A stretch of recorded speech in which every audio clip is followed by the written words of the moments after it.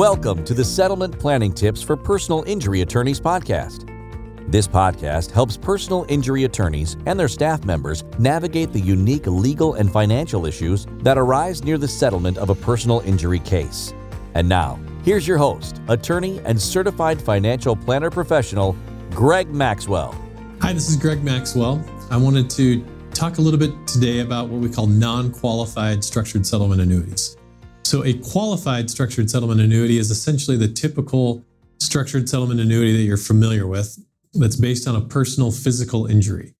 So most of the time, most plaintiffs that we work with are receiving a reward or an award because of a personal physical injury that they've suffered. And so when they set up structured settlement annuities in that situation, all of the interest that not only the principal amount, but all of the interest that's earned inside of those annuities is also tax exempt. So that's a huge benefit of a traditional structured settlement annuity. In a non-qualified structured settlement annuity, those annuities are designed for folks that are receiving non-personal physical injuries.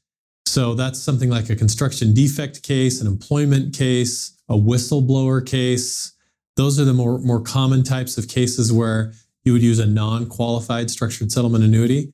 And in those situations, it's almost more important to the plaintiff to use an annuity because you're able to stretch out the taxation of that award so that your client doesn't have to pay that tax on their award and also on the plaintiff attorney's portion of that award as well. So because of the Trump tax cuts, in most taxable damage cases, your client will have to pay tax not only on their award, but also on the plaintiff attorney's fee portion as well. So it's kind of a double whammy to the plaintiff right now until Congress gets that fixed, which we hope they will.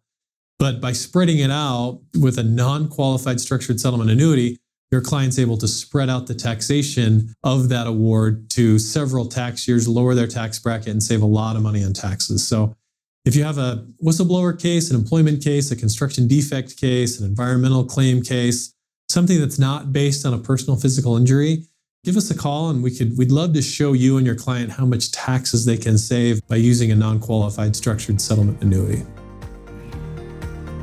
Thanks for listening to the Settlement Planning Tips for Personal Injury Attorneys podcast.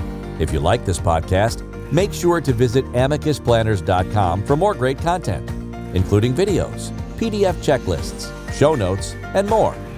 Don't forget to subscribe, and be sure to join us next week for more settlement planning tips.